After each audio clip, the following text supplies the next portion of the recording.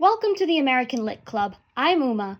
Hi, I'm Misha. Today we are interviewing characters from books that we have read throughout the year, where characters come to life. Ooh.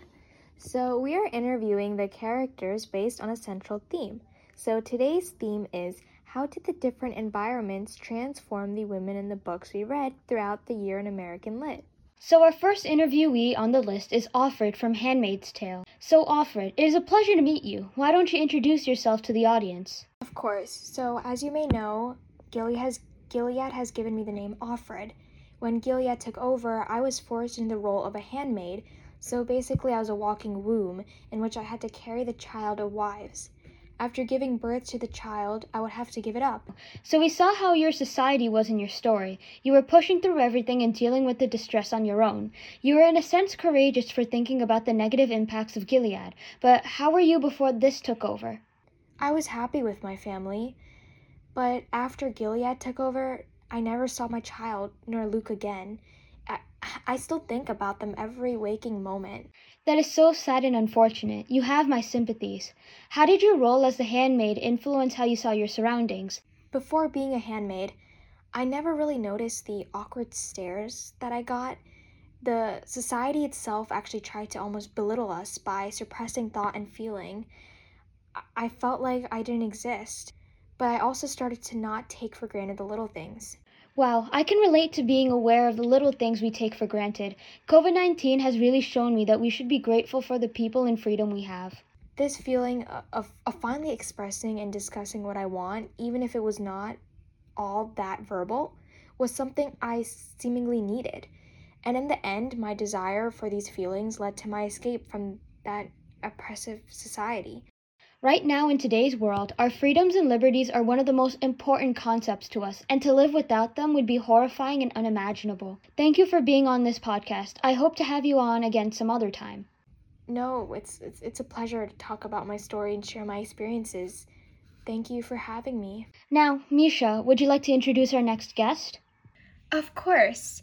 Here we have Mary Ann from The Things They Carried, a very interesting woman who ended up becoming a woman warrior during the Vietnam War and took part in treating injuries at the medical outpost and then war ambushes with the Special Bureau/Forces. After her mysterious disappearance in the jungle, she has come back to interview with us. Hi, Mary Ann. How are you?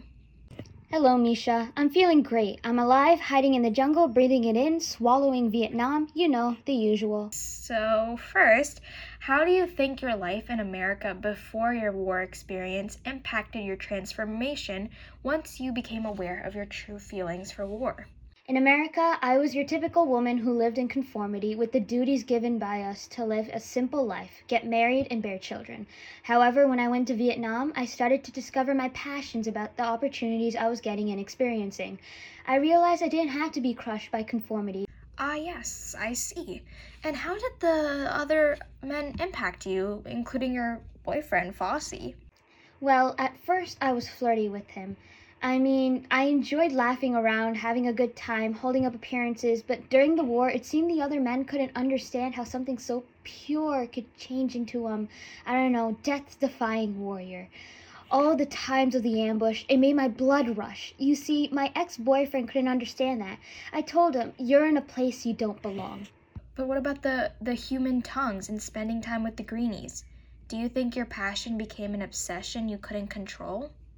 Well, probably to others, yes, but to me, I wanted to become obsessed. My environment had changed me for the better and worse, and since no one ever revealed that to me, I became engulfed in it. Well, I wouldn't say that was a happy ending. Well, sweetie, not everything in life has a happy ending. Once we enter an environment that challenges us to face conformity and embrace new passions, it seems to turn out negative or is pitted against us. Up next, we have Elizabeth Proctor from the Crucible, the wife of John Proctor.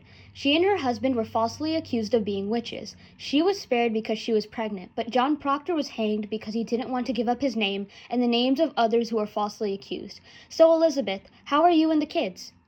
I'm goody, no pun intended, and so are the children. Everything has been running a little more smoothly since the witch trials have been denounced. I see. Well, that doesn't sound too bad. I mean, you can never tell with Salem. Anyways, to start off with the questions, I was wondering, how did the puritanical environment affect your relationship with John Proctor? Did you become aware of the social stigmas of your environment and how it compromised your well-being? You were already defined in society once you were born, and trying to keep your reputation and even just be a part of Salem was so overbearing and pressuring.